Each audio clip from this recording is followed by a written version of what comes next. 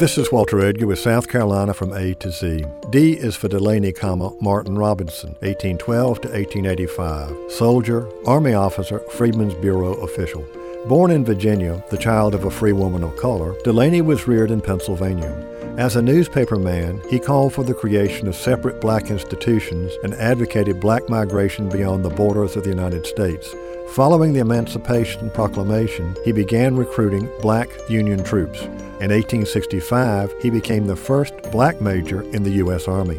Stationed in South Carolina, he remained there after the war, became a Freedman's Bureau official and a Republican office holder.